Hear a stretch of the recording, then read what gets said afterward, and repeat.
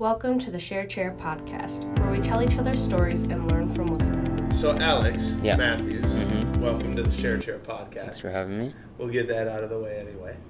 And well, I'm curious. So how are you prepping Alex? What questions were you asking to prep Alex? Well, yesterday he asked me, so I just told him to listen to Mrs. Ben Singles because hers was really good. And then he came in today. He's like, I listened to like all of them. Yeah. And what did you think? It's really cool.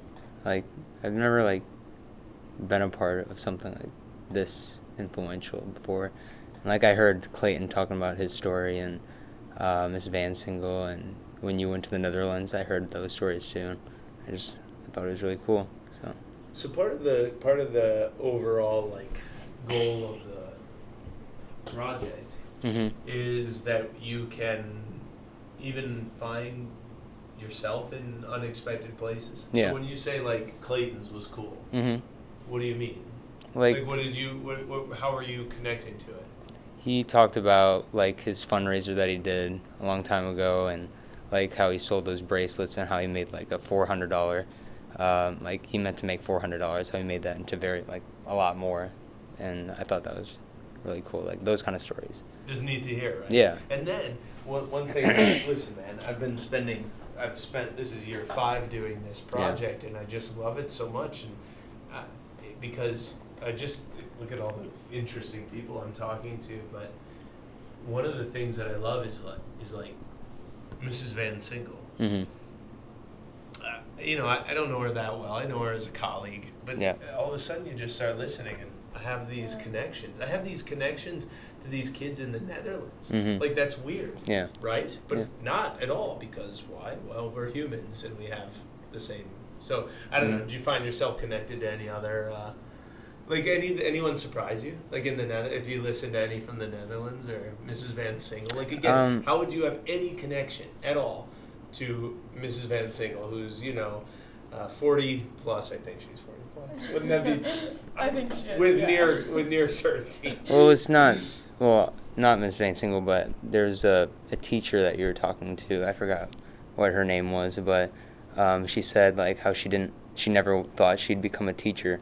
Yeah. And I thought I never thought I'd be wanting to become a doctor or something like that. And then I job shadowed in the summer, and I decided that's what I wanted to be.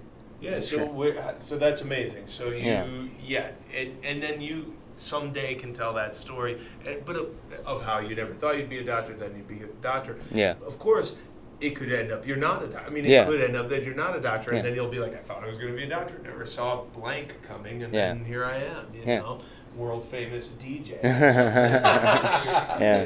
But tell me about this summer internship or job shadow. Wait, how did that happen? So it's my parents' doctor. His name's Dr. Ortiz, and he asked my dad you can come and job shadow for us or whatever. So sometime during the summer, I went in 2 days, and I job shadowed him, and it was a cool experience. His was more laid back, but right after that, I went to my cousin, who's a doctor at Helen DeVos Children's Hospital. She's a pediatric cardiologist, and that was much more extreme than Dr. Ortiz, because Dr. Ortiz is a family physician, where my cousin's dealing with small kids.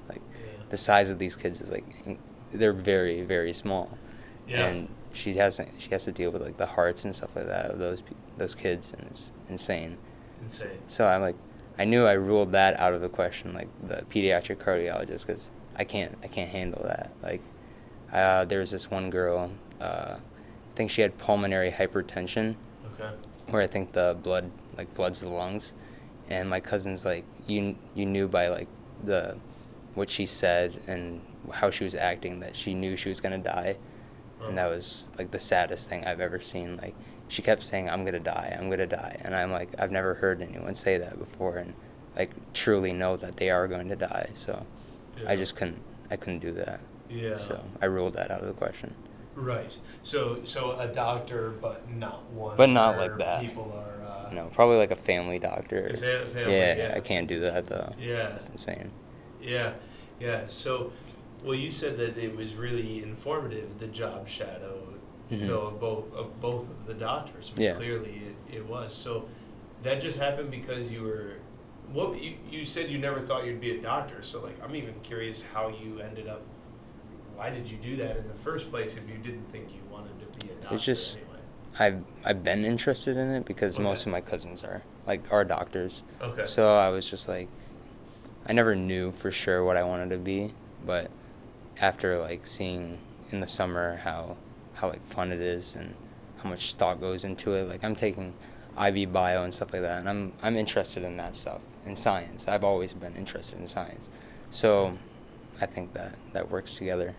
Being a doctor and Of course, science, 100%. So now you're a senior. Yeah. Senior year, can you believe it? Yeah. No. How does it feel? Feels, I don't know, really fast, I guess. I hope college goes this fast, but... Yeah, you do? Yeah. I mean, I just want to... I don't know. I don't want to be stuck in school all the time.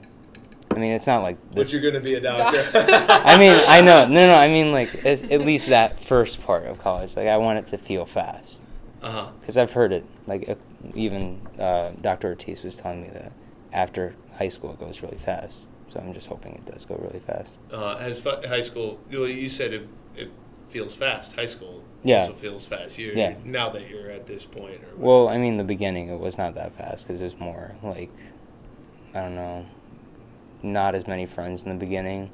Like, because it was off of 7th, 8th grade. Yeah. And stuff like that. But as high school has progressed, like, I found my group and I've had, like, more fun. I got gone out more and stuff like that. Yeah. And it just seemed more fast. Because when you're having fun, it goes really fast. It goes faster. Yeah. So okay, so before we get into college stuff, how did that happen? How did you make... I mean, that's interesting. You said 7th, 8th grade, kind of rough. Couldn't, and then you said, and then trying to find friends. But then all of a sudden, I found my group, and I'm telling you, I mean, this is a okay. I haven't talked to everybody at all. I have only. I should say this. That was sloppy, but I'll say this. It's true of students in Spring Lake. It's true of students in the Netherlands. In the Netherlands, it's true of students in Muskegon, where I've talked to a lot of. It's true of students. So, of a lot of students in a lot of places. So I'm assuming it's a pretty clear truth. When you find your people, you really are empowered. So, but it's hard sometimes to find your people. So how'd you do that? I mean, I bounced like between like friend groups and stuff like not friend groups, but I've had friends like multiple like a bunch of friends during 7th and 8th grade, but it's not like what I consider like me. So I think sophomore year I found that group, and then I just started hanging out with them more, and then we built that. How did you find them? Through band, I think. Band is like a big part of like finding friends. You just find people with similar interests as you and stuff like that. And I think that's how I found it. What do you play? Bass drum. Drum. Yeah, in drumline. Yeah. You're in the drumline. Yeah. And now, okay. And so, what are some qualities of your friend group now that you really love? Humor. Humor is a big one, I guess. I don't know. They have the same kind of. They know what they have their goals and stuff in mind and stuff like that. So they know what they want to be when they're older and stuff like that.